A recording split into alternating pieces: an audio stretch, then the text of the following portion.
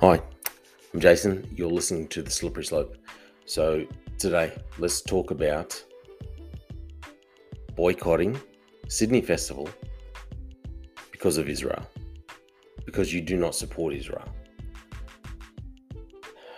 Look, reading a few different articles, and I really think that some artists just don't know what they're talking about. They believe the lies, they believe the propaganda,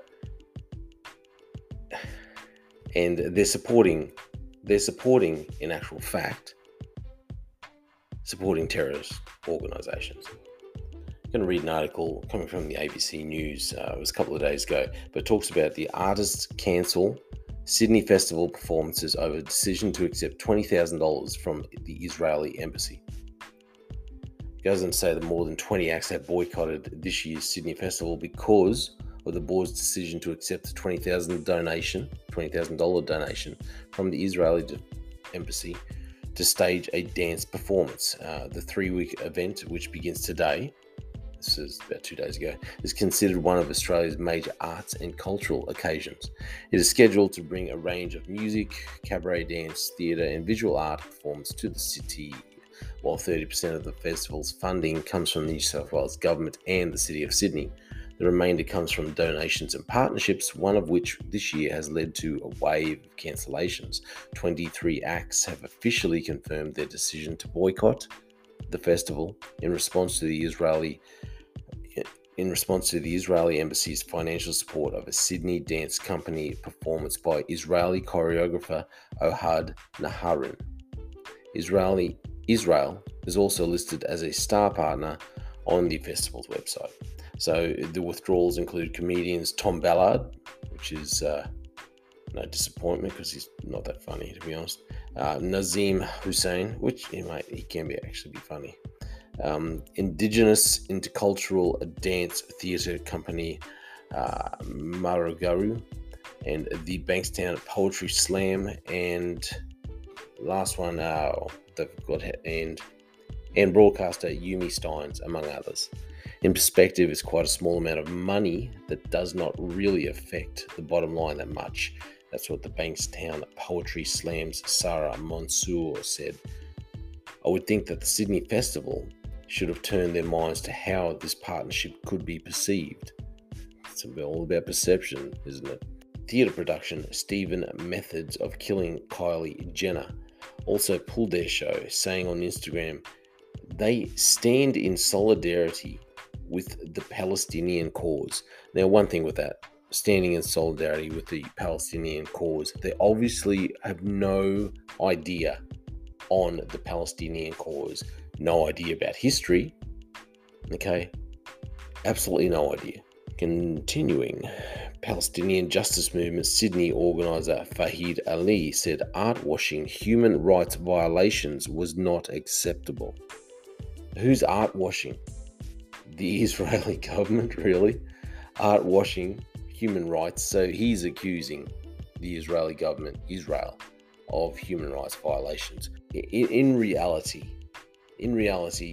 the Arab people that live in Israel are far more better off living with the Jewish people, within the nation of Israel, rather than being ruled by, heaven forbid, Hamas. Could you imagine that? Picture this. On your left-hand side, you have a Hamas fighter, soldier. I don't consider them soldiers, but whatever. A person holding a gun. On the right, you would have an Israeli soldier holding a gun. On the left, with the Hamas soldier, you have civilians. On the right, with the Israeli soldier, you have civilians. The difference between Hamas and Israel is the Hamas soldier would stand behind the civilians and use them as a shield.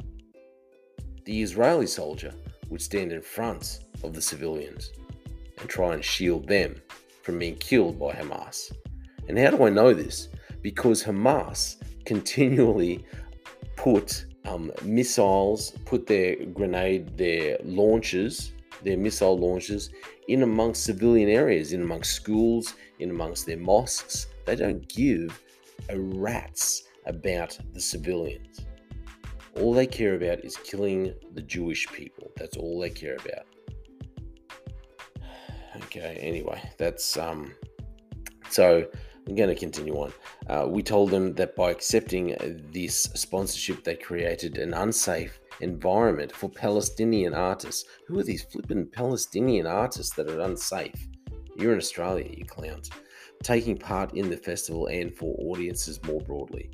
Pro-Israel advocates claim the boycott is unhelpful and doesn't belong in the arts space. It's entirely inappropriate to bring this sort of conflict, a complex, long conflict, into an Australian cultural event, into an Australian cultural festival. That's what the Australia Jewish Associate President David Adler said. So this is what's happened, okay? All these artists, 20-something artists, have decided they know international politics. They know the conflict in the Middle East, okay, between Israel and the Palestinians and Arab nations. They understand all of history, and they're on the side of the Palestinian people, and they're going to boycott. That's their decision. What ridiculousness. However, let's look at what else has happened with these people that boycott. This comes from this article here from Sky News. The headline says, Sydney Festival boycotters find themselves in odd company with Hamas support. So Liberal MP Dave Shamar says the acts boycotting the Sydney Festival have found themselves in odd company after Hamas released a statement in support of the boycott. This is a terrorist group that rules Gaza with an iron fist, Mr. Sharma said. Mr. Sharma said the organisation came out and endorsed this boycott today as being on the right side of history. You're not on the right side of history. You're not. If you stand up and stand with the Palestinian people, and listen, I understand Israel has not always done everything perfect when it comes to these people, okay? And no country ever does do things perfectly. But if you're going to go and stand and boycott an event and stand with the Palestinians, and then Hamas, of all organizations, comes out and endorses the fact that you're boycotting them, you are on the wrong side of history. If Hamas endorsing your boycott, you're on the wrong side of history. And to be honest, I don't think you really understand history. I don't think you've actually read anything. If you don't understand what has gone on, if you don't have a modicum of understanding, if you're going to go out and support this movement, the boycott movement. One more article, and this is about, this is from Limelight, Music, Art and Culture, headlining Sydney Festival boycott, anti-boycott voices. So more than 30 acts have distanced themselves from Sydney Festival in response to an organised boycott campaign. The issue has sparked significant debate over the past few weeks. I'm going to go on and read a couple of different letters, things that people have brought up in regards to this, and people who support Israel and do not support this boycott. Okay, and it goes on to say the boycott of Sydney Festival has led to a number of organisations coming out in support of the festival and more broadly in support of Israel. When the boycott first made the news late last year, a short statement from the Israeli embassy in Canberra was sent a letter to The Guardian which said, Israel has always and will continue to promote cultural exchange and engage in cultural dialogue in numerous countries, including Australia. Culture is a bridge to coexistence, cooperation, and rapprochement, and should be left out of the political arena. In a letter to Sydney Festival and shared with Limelight, New South Wales Shadow Arts Minister and Deputy Chair of the New South Wales Parliamentary Friends of Israel, Walt Secord, wrote, I write to express my deep concern about calls for the Sydney Festival and the Sydney Dance Company to reject Israel government sponsorship as part of the extremist boycott, divestment and sanctions movement.